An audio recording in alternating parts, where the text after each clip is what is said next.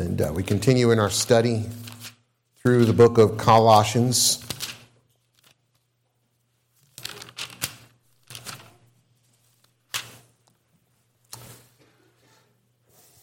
And our passage today begins in verse 12. It is only 2 verses. We will examine what is here for us. The book of Colossians, chapter 3, verse 12, page 984 in your ESV Pew Bibles.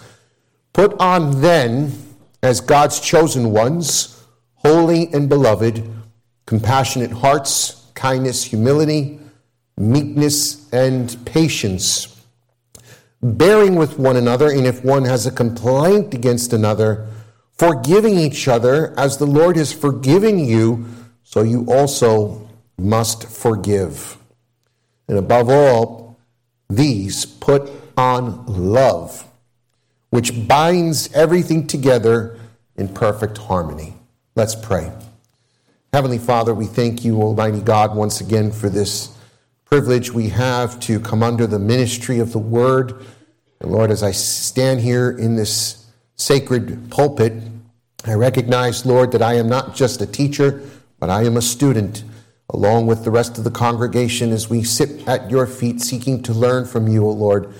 We ask that your Holy Spirit would instruct us and teach us, O Lord, and how we may better live for you and conform our lives to your will. We ask for forgiveness, O Lord, in advance for the failure in living up to the holy standard you've called us, but we look to thee for grace that we may be empowered to live the godly life that you've called us to. Heavenly Father, we pray now that you'd open the Bible to us, open our hearts and minds. May we receive from you wondrous things from your law. I pray that you'd anoint my heart and my mind and my lips, that you'd carry me along by the power of your Spirit. In Jesus' name, amen. As the old saying goes, you dress to fit the occasion. I'm sure that you are happy I am not here in my pajamas today. And if I were here in my pajamas, you would think it would be quite odd. Some of you might even be offended at the lack of reverence for me as a pastor to show up in my pajamas. It is expected for me to wear a coat and tie when I show up to preach on Sunday, and I wear it not out of begrudgingly, but I know it's the expectation and it fits the occasion. We all have expectations of how to dress. Depending on your job, you may wear a uniform to work. If you're a nurse or a doctor, you show up to work in scrubs. You don't show up in a coat and tie or in jogging pants. If you are working also in the business world, it is expected that you wear a coat and tie. Or as a woman, you are expected to wear a dress suit, a pantsuit or a dress suit. If you're invited to a wedding, you understand that you show up dressed to fit the occasion. If it's formal, you wear formal wear. If it's a black tie event, you wear a tuxedo. And if you go to the gym, you wear workout clothes. I think you get the point. And last but not least, hopefully we have a sense of the presence of God when we come to church on Sundays, and that we dress to fit the occasion as well.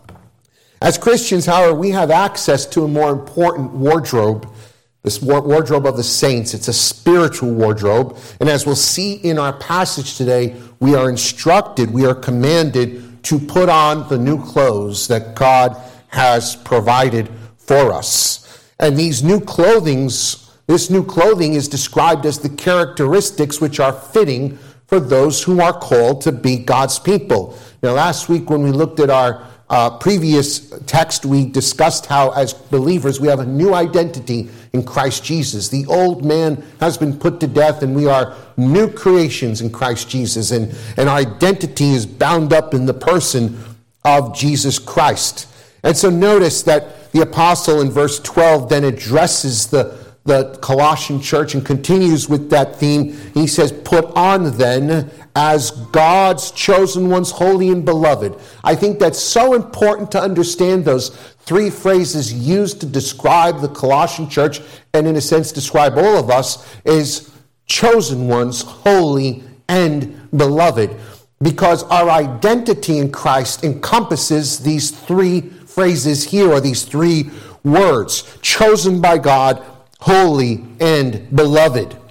Now, I want you to think about those three terms because those three terms really are taken right out of the Old Testament. It was the terminology that God used to describe the nation of Israel in whom he had a covenant with.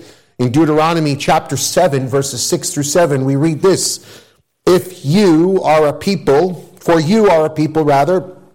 holy to the Lord your God. And the Lord your God has chosen you to be a people for his treasured possession out of all the peoples who are on the face of the earth. And it was not because you were more in number than any other people that the Lord set his love on you and chose you, for you were the fewest of all peoples. And so we realized in that same theme as Christians in the Colossian church, Paul is writing to these Gentile believers. They were not part of the nation of Israel. They were not Jewish by birth. They were Gentiles. They were former pagans. And they heard the gospel and they believed. And God essentially designates the same status of national Israel in the Old Covenant to these Gentile believers. The idea of being chosen and being holy and being loved is also encapsulated in Ephesians chapter 1, in verse 3, when Paul opens up in a great exultation, says, "Blessed be the God and Father of our Lord Jesus Christ, who has blessed us in every spiritual blessing in heavenly places, even as he chose us in him before the foundations of the world, that we should be what? Holy and blameless before him. In love he predestined us for adoption as sons through Jesus Christ." You cannot understand your identity as a Christian apart from understanding that you've been chosen by God. Jesus said to the disciples, "You did not choose me, but I chose you." It is God who quickens the heart and enables us, and who from eternity past points us to himself. It is the love of God which quickens us, and that God's love is set on us. We are beloved in Christ Jesus, and that we are holy. We are set apart. Christ Jesus set apart his people so that we may declare the excellencies of his glory. And so understanding our identity is very important to dressing to fit the occasion. If you know who you are, you're going to dress in the clothing of who you are. A dignitary doesn't walk around with jogging pants or with rags. A dignitary wears clothes fitting for a dignitary. And we are sons and daughters of the King. We have a status that requires us to dress in a way that fits the occasion. Having said that, what is the clothing that we are to wear? The beautiful thing is it's been provided for us by God. You know, you think of the parable of the prodigal son. He ran away and he devoured his father's inheritance and lived a loose and sinful life. And when everything was gone, he came home embarrassed and ashamed, and the father clothed him with rich garments and with sandals and put a ring on his finger. And it was to show that God not only provides the garments of righteousness that cover our sin, but he clothes us daily and gives us what we need to live the Christian life. And so these articles of clothing in its divine wardrobe have been provided for us. And when we really look at the heart of these articles of clothing and the characteristics they describe, they point to the Lord Jesus Christ.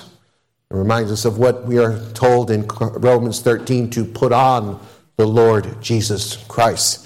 And so let's look at these articles of clothing as we go through our closet. Number one, the first article of clothing is a compassionate heart, a compassionate heart. The King James Version translates this. Pastor Paul has his King James Bible open right now. The King James Version translates this as bowels of mercy.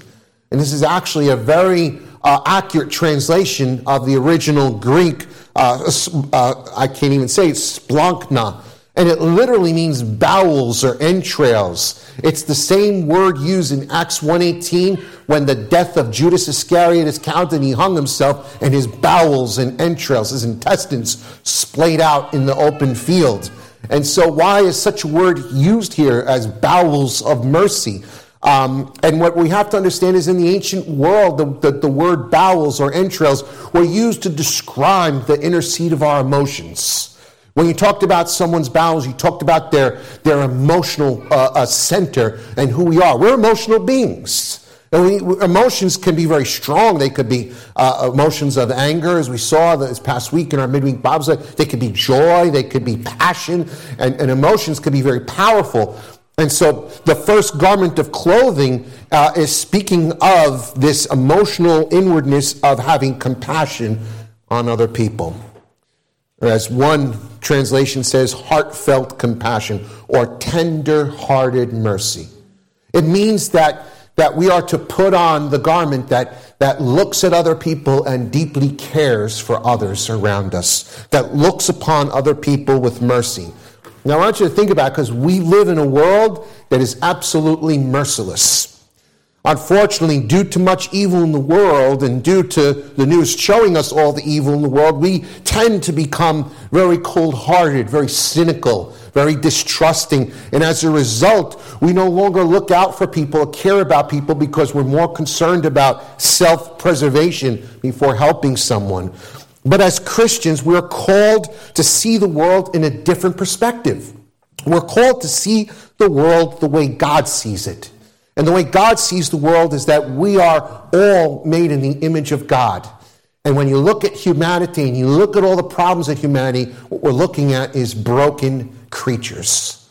Broken, messed up creatures. And so, when you drive down the street and you see a drug addict walking through the street and he's dressed in rags and he's out of his mind, it's easy to look and say, look at that junkie, let's get away from him, right? And we become cynical, and instead we're to look at that person. There's a human being made in God's image, and look at what sin has done to his life. Look at how sin has ravaged his mind. Look at how sin has disrupted his heart. Look at how sin has corrupted his choices. He's a disaster, and Satan is glorified in that disaster of a creature made in the image of God. See, compassion looks at people and realizes that we're no better and that we could be in the same situation very quickly. We need to be more sensitive to the hurt and the pain of other people. We may not always understand, and I may not always agree. There's times where people will come to me and they're upset about something. I'm like, I don't see what you're upset about. And the cold-hearted response would be, get over it. But the tender-hearted mercy, the heartfelt compassion says, I don't understand where you're at. I don't know if I necessarily agree where you're at, but I'll stand with you and I feel for you and I'll pray for you. That's the kind of tender-hearted mercy, the bowels of mercy that is being described here. It is to associate and see people in their hurt and pain and to meet them where they are, to serve them where they are, and to help them where they are. This is something that's lacking in our society today, particularly as we live in an individualistic society where it's, in some sense, survival of the fittest. We don't often look to the needs of those who are hurting and struggling. But I could tell you this, the scripture is very plain that this is a true garment that we are to put on, that we must yield to and clothe ourselves in. 1 John 3:17 says, if anyone has this world's goods and sees his brother in need, yet closes his heart against him, how does God's love abide in him? Little children, let us not love in word or talk, but in deed and truth.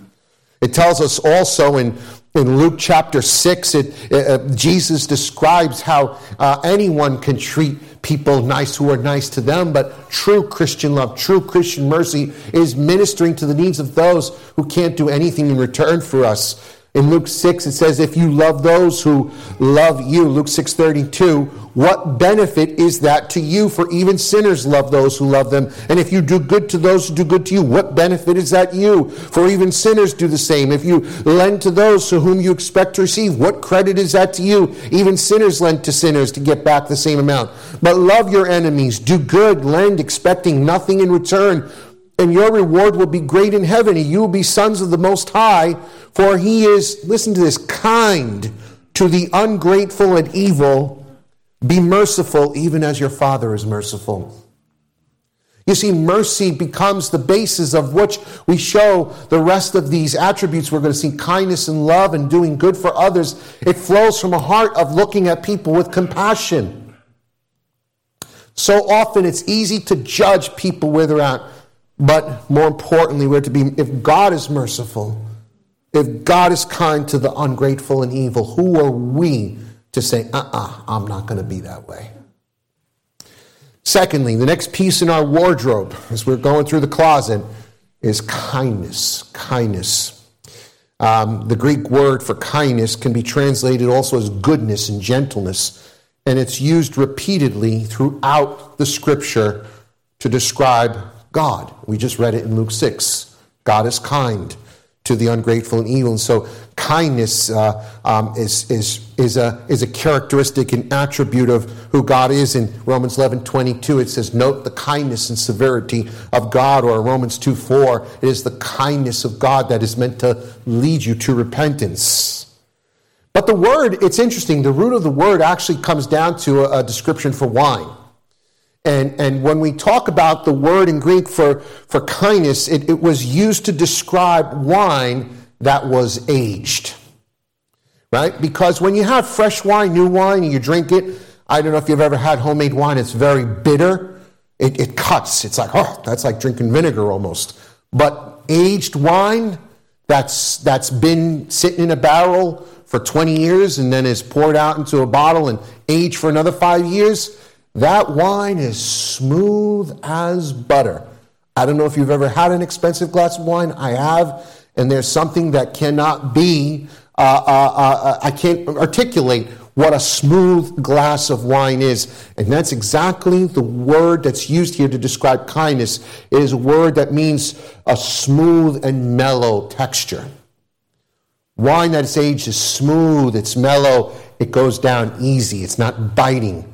And so in describing this next garment of kindness that we're to put on, it describes that of someone with an easygoing disposition, someone who's smooth and mellow. Not, and the exact opposite would be someone who's harsh, demanding, unreasonable, and rigid. And so this is the very opposite, where we are called to put on kindness. Notice the same word is used also in Matthew 11:30, when Jesus says, take my yoke upon you, for my yoke is easy and light. That word easy is the same word translated for kindness. God, and I want you to think about that, because when Jesus says, take my yoke upon you, it's easy and light, in comparison, in contrast with the yoke of the Pharisees, which is like a burden to carry. It's heavy. It's crushing. It's demanding. It's cruel. But the yoke of Christ is easy. Christ is not a dictator. He's not he's not cruel, but he is kind. He's gracious. He's gentle. In the same way we are called. And by the way, when we look at all this articles of clothing, the reason why we have to put it on is because it's not natural to us. We are not naturally kind. We are not naturally merciful. These are attributes of God, not of man. It is our natural disposition to be unkind. It is our natural disposition to be unmerciful.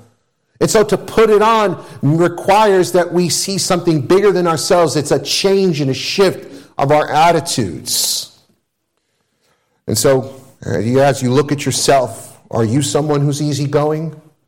Are you mellow? Are you sweet like aged wine? Or are you harsh and uneasy to please and bitter and a little bit salty? Actually, there's a t-shirt that people wear. It says salty on it. Right? It's a phrase that's used often to describe people who are grumpy or difficult to get along with. You call them salty. They describe older people, salty old men. My youngest daughter says, so you're being a little salty, Dad. And I'd put on the kindness a little more. The third item in our closet, and this is probably one of the most important ones, is humility, to put on humility. Perhaps this is the one that undergirds all of them. And in fact, the Apostle Peter in his epistle says the same thing in 1 Peter 5:5. He says, clothe yourselves, all of you, with humility toward one another, for God opposes the proud but gives grace to the humble. 1 Peter 5:5. Now, I want you to remember those words because we repeat them often. God opposes proud people. That means that he is actively working against those who are arrogant and who are proud and who are lofty and puffed up. On the other hand, God is gracious to those who are humble in their disposition. So I think it's very important that we understand this distinction, because we really don't want God to be our enemy and working actively against us. We don't want to be in a position where God is resisting us, right? We want to receive the grace of God. And so therefore, pride is something we want to put away, and we want to put on humility. So what does it mean to be humble then? I think this is an important question, because we want to be humble. And I think this is I think one of the ironies about humility is this. Is someone who thinks that they're humble is usually very proud. The person who proclaims, I'm a humble person, that's the one you got to watch out for. On the other hand, it's the person who says, I'm proud and I need to deal with that pride. That's the person who is truly humble. You know, there's a lot of people who go around with what we call worm theology, right? The worm theology. I'm such a worm. I'm such a worthless person. God have mercy on me. You know, and it sounds very spiritual. Oh, how humble that person is. But at the end of the day, how much of it is designed to make people think you're humble? You know what being humble is? Being humble is having an accurate self-assessment of yourself. That's what really being humble is. It's an accurate self-assessment of who you are. And very few people have that. An accurate self-assessment knows who we are before God and who we are before other people. We do not exalt ourselves above God, because at the end of the day, whenever we exalt ourselves above God, we're saying we know better than God. When we exalt ourselves above our fellow man, we have a high and lofty view of ourselves, and that's when we mistreat other people. When you think you're better than other people, you will mistreat the people you think you're better than. And so Christ set for us the perfect example of humility. The Apostle Paul tells us to look to this example in Philippians chapter 2, verse 3 through 8. Listen to what the Apostle says as he describes not only what humility is, but the model of humility. He says, do nothing from selfish ambition or conceit. I want you to think about those two words, selfish ambition and conceit. Selfish ambition really characterizes the proud person. It's a person who lives for self, and everything revolves self. It's what's in it for me. How do I benefit? Is it too dangerous? How much risk am I taking? It's all about self-preservation and self-ambition. But rather, in humility, count others more significant than yourselves. That's what humility is. It's counting others more significant than yourself. It doesn't mean that you think low of yourself. It doesn't mean I'm a worm. It means that you don't think about yourself. It means that you think of other people. And you consider, how can I meet the needs and serve and lift up and encourage other people?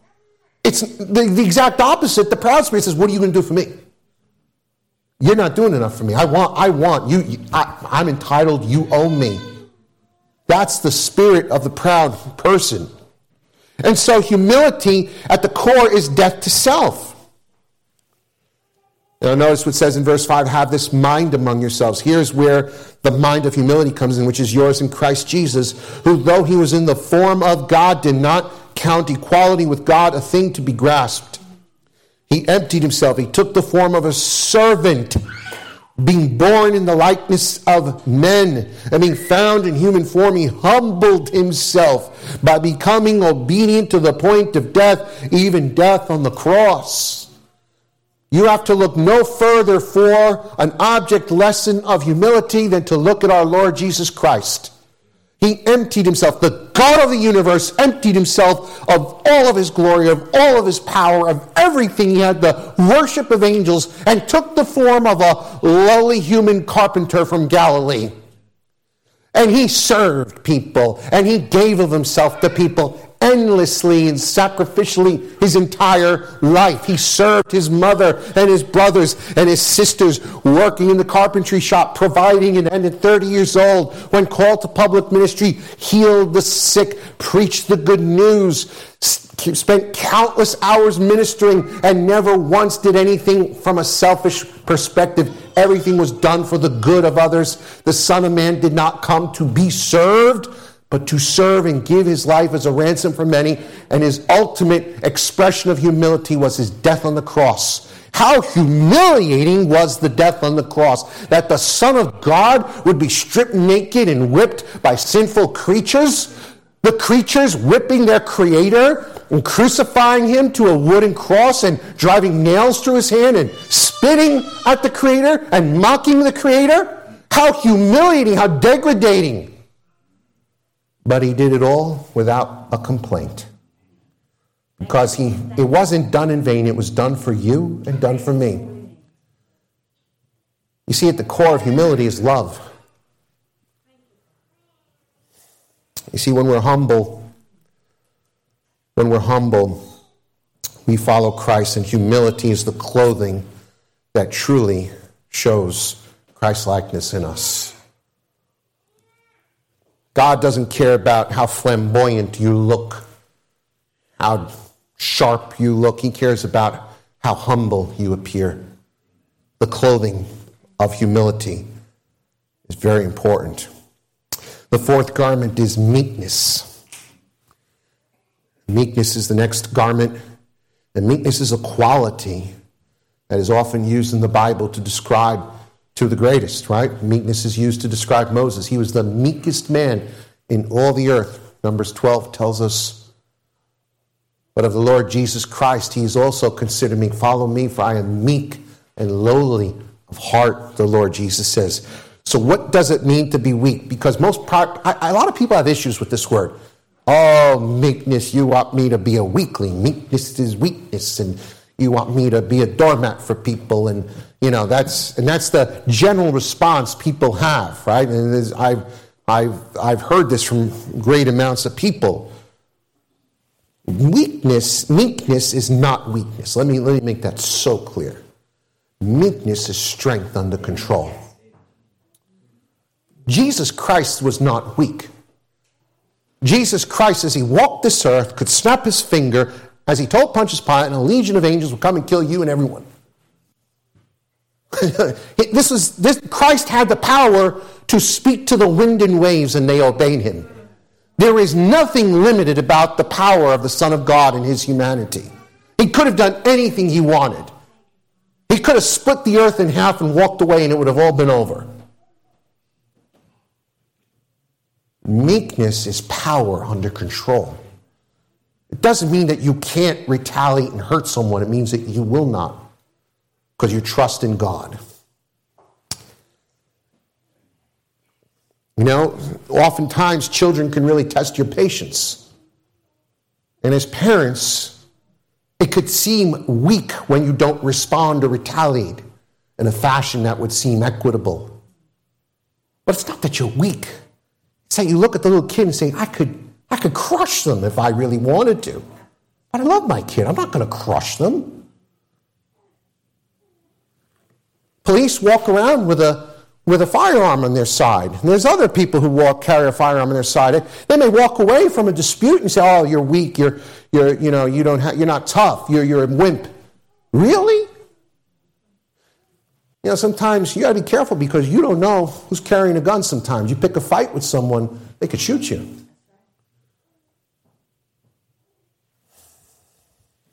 There's a lot of that going on today.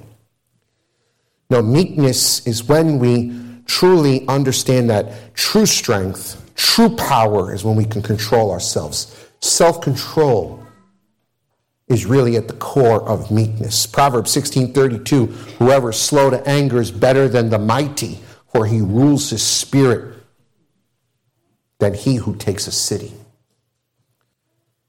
Anybody could lose their temper. That's not strength, that's weakness. We're called to be meek. We're called that you overlook the little things in life. You don't respond to everything. It's not easy to do sometimes because you're in the flesh. But you need to put it on. You need to put on meekness. Again, this is not natural. Humility is not natural. Meekness is not natural. Our natural disposition is to retaliate and respond in the flesh to anything. But meekness looks to Christ, who was reviled, and he reviled not in return. Fifthly and finally, the final item in our sacred wardrobe is that of patience. And we spent all Wednesday night talking about that one. It's how these things blend in one to the other. I feel like from the sermons to the Bible studies, they all kind of mesh, and I think God is trying to tell us something when they all mesh. And that is, we need to put on patient spirits. We need to put on long-suffering spirits. Because ultimately, when we speak of patience, we have to look to God. And it's God who's patient. Think of how much God endures with us. Think of how patient God is with sinful humanity who rebels against him day after day. Think of how patient God is for those who blaspheme his name day after day. Think of how patient he is with you and I, blood-bought sinners who still mess up and who still sin and who still don't get it right. God is patient. The refrain often repeated in the Old Testament is, the Lord is merciful and gracious, slow to anger and abounding in steadfast love. Exodus 34:6, Psalm 103:8, Psalm 145:8. Arthur W. Pink defines God's patience as the patience of God is that excellency which causes him to sustain great injuries without immediately avenging himself. God is patient, not willing that any of us should perish, but that all should reach repentance. But his patience and kindness is meant to lead you to repentance, not to further rebellion. God does not have a hair-triggered temper. Thank God he does not. Thank him. Thank you, Lord. And so we must likewise pattern ourselves and clothe ourselves in the garments of Christ and be patient as well. Patient while bearing up under difficult circumstances. Patient while sustaining injuries from other people and insults and hardship. Patient when the foibles and shortcomings of others seem to irritate and get in the way. Patient when things are not in our control and we cannot manipulate the situation that we like. And all of it comes down to this: how do we put on all this clothing? How do I put on humility? How do I put on patience and meekness and kindness and mercy? How do I put these things on if it's not natural to me? I was asking myself this question, and Pastor Paul gave me the answer last night. It's one word: surrender.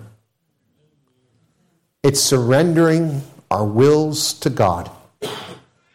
It's saying, not my will, but your will, God. It's surrendering and saying, I'm not going to try to do this my way anymore. My way doesn't work. I'm surrendering. I'm laying down my weapons. I'm laying down all that I think I know is true, and I'm completely giving myself to you, God. Clothe me with these clothes. I want to put them on, and I want to live in a way that pleases you. Surrender requires death to self. Putting to death the old man, because you cannot put on new clothes when you're still wearing the stinky, dirty rags of the old man. So what are the results of the new clothing that we put on? Well, there's two things that are brought out to us in our passage as we get back to Colossians. We're looking at this. It's kind of weird because we're going to look at the results and then the final article, sort of like the icing on the cake. But in chapter 3, we're putting on all of these divine garments that have been provided for us. And then verse 13 says, bearing with one another, and if one has a complaint against another, forgiving each other. You see, at the end of the day, when you are putting on bowels of mercy, when you're putting on kindness, when you're putting on patience, when you're putting on meekness, when you're putting on humility, then you will be able to bear with one another and forgive one another. And there are two different aspects. Bearing with one another speaks about how we deal with people on an ongoing basis. The truth of the matter is we're all different people, and it's not easy to get along lots of times. We're all sinful, broken people, and we got messy lives, and some of our lives are a little more messier than others. And so, put any group of sinners in close proximity, and eventually you're going to annoy each other. You're going to irritate each other. You're going to upset each other. That's life. Unless you live by yourself in the mountains, you are going to be irritated and annoyed by other people. But love is not easily annoyed, 1 Corinthians 13 tells us. And bearing up with one another means that we tolerate and we overlook and we cover the shortcomings. Love covers a multitude of sins. It means we withstand and overlook the little foibles of life, and we let things go. We don't try to correct and address everything that we perceive as wrong. It goes back to that aspect of kindness, of being easy and mellow. And then finally, to be forgiving. To be forgiving. Notice what the text says. It says, you must forgive. Because Christ has forgiven you, you must forgive. What this is telling us is that as Christians, you cannot and you are not entitled to hold a grudge. You cannot have an axe to grind with another Christian, with another image bearer of God, and be okay with God. It's impossible. If you have an axe to grind, if you have a grudge, there is a major issue in your heart. We must forgive. Why? Because Christ has forgiven you so much. Yeah, but you don't know what that person has done to me. You don't know what they continue to do to me. So what? What have we done to Christ? What have we done to God? You see, you cannot forgive until you understood how much you've been forgiven. Turn with me in your Bibles to Matthew's Gospel, chapter 18.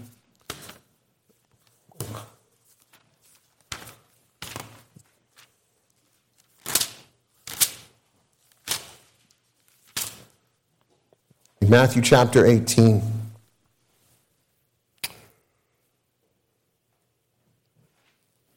Verse 21. And Peter came up and said to him, Lord, how often will my brother sin against me, and I forgive him? As many as 7 times? And Jesus said to him, I do not say to you 7 times, but 77 times, or 70 times 7. What Peter's basically asking Jesus is, listen, there comes a point where I draw the line, right? I don't have to forgive anyone. I can be angry and be bitter, right? Jesus says, no, you got it all wrong, Peter. You're to forgive 70 times 7. In other words, infinitely. And he goes on to tell you a parable, 23. Therefore, the kingdom of heaven may be compared to a king who wished to settle accounts with his servants. And when he began to settle, one was brought to him who owed him 10,000 talents. And since he could not pay, his master ordered him to be sold with his wife and children and all that he had, and payment to be made. And the servant fell on his knees, imploring him, have patience with me, and I will pay you everything. And out of pity for him, the master of the servant released him and forgave him the debt. But when that same servant went out, he found one of his fellow servants who had owed him 100 denarii. And seizing him, he began to choke him, saying, pay what you owe. And so his fellow servant fell down and pleaded with him, have patience with me, and I will pay you. But he refused and went and put him in prison till he should pay the last debt. When his fellow servants saw that what had taken place, they were greatly distressed. And they went and reported to their master all that had taken place. His master summoned him and said to him, you wicked servant, I forgave you all that debt because you pleaded with me. Should you have not had mercy on your fellow servant as I had mercy on you? And in anger his master delivered him to the jailers until he should pay all his debt. So also my heavenly Father will do to every one of you if you do not forgive your brother from your heart. That's deep. I want you to notice 3 things. Number 1, how much the servant was forgiven. He was in a debt of 10,000 talents. And by the way, the word forgiveness is an economical term. It's a financial term. It's an accounting term, right? So when you have money that you owe, and let's say you work out a deal with the bank, I can't pay you back all the money, and They say, instead of giving us 2,000, give us 1,000. That's a forgiveness of the debt. That's the term. It's about releasing you from a debt that you owe. And so the word forgiveness is always related to a financial debt that's owed and that you're released from. And so that's the first thing we have to learn. The second thing we want to see is that you were two people. There was this one guy who was owed an astronomical debt that could not be repaid. He pleaded for mercy, and the master says, I will forgive you this debt. Now, the idea is that he should be just as forgiving and gracious to others. But when he saw one of his fellow servants who owed him very little in comparison, he became violent. He began to choke him. He wanted to kill him and say, you better pay me what you owe. And he said, I can't do it now.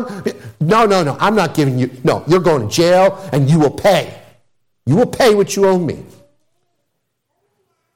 Notice, it says also, in verse 26, the servant fell on his knees. This is the one who's forgiven much.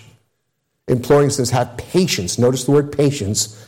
And I will pay you everything. And out of pity, which is mercy, the master of that servant released him and forgave him. We talked about kindness and patience and mercy. That's the bedrock of forgiveness. You can't forgive if you're impatient. You can't forgive if you're unkind.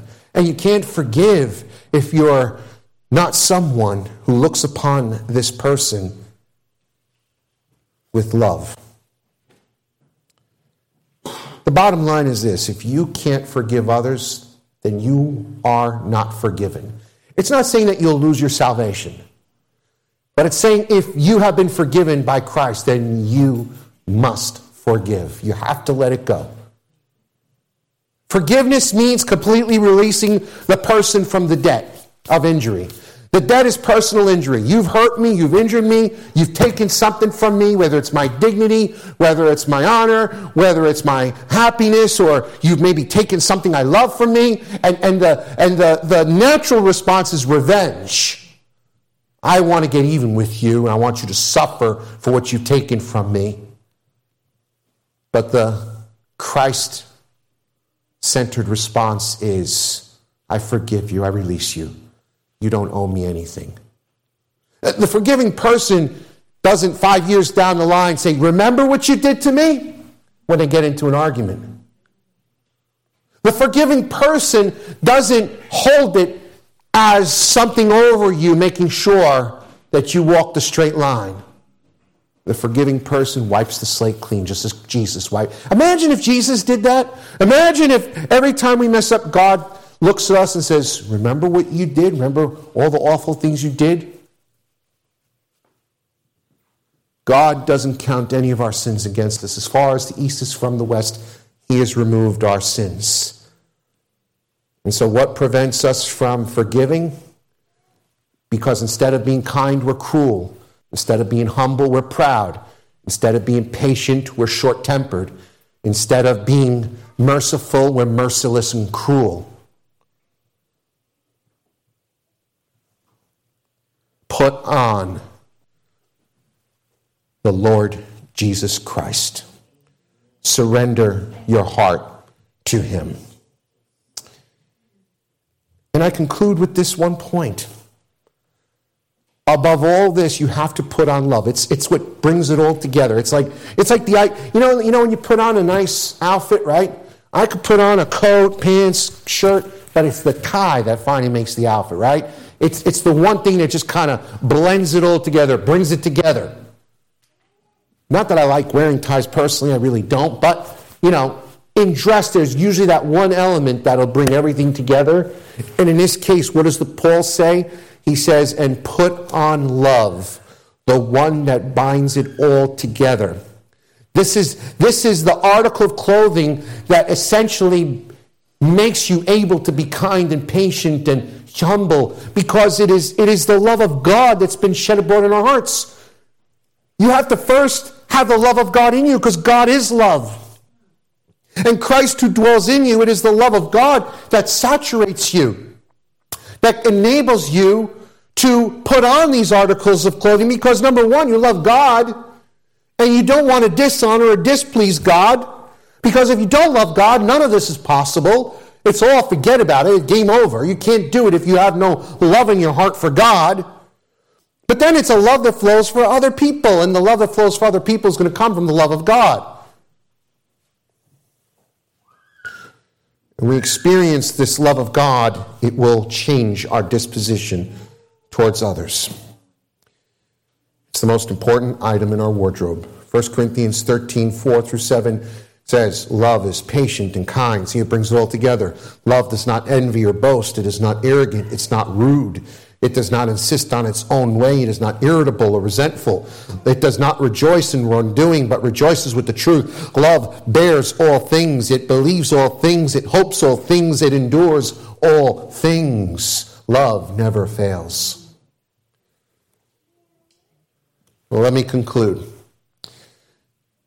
The ancient world of Colossae was a cruel world. These attributes of love and patience and kindness and meekness, compassion, humility, they were not seen as virtues in the ancient world. They were seen as character flaws, limitations, and weaknesses. Remember, this was a world of slavery. It was a world of gladiators who butchered each other in the Colosseum for entertainment. It was the Roman Empire when Caesar ruled the world by force. Christianity was a paradigm that was completely opposite of everything that the world was at that time. And while the world is a little more civilized today, it is still a savage world. It is still a world where the human nature of pride and arrogance and cruelty and short-temperedness and violence still rule. In today's world, we are called to take off the dirty old clothes that reflect this culture and put on the new garments, the new clothing, the garments and wardrobe of the saints that Jesus Christ has provided for us. Remember who you are, my brothers and sisters.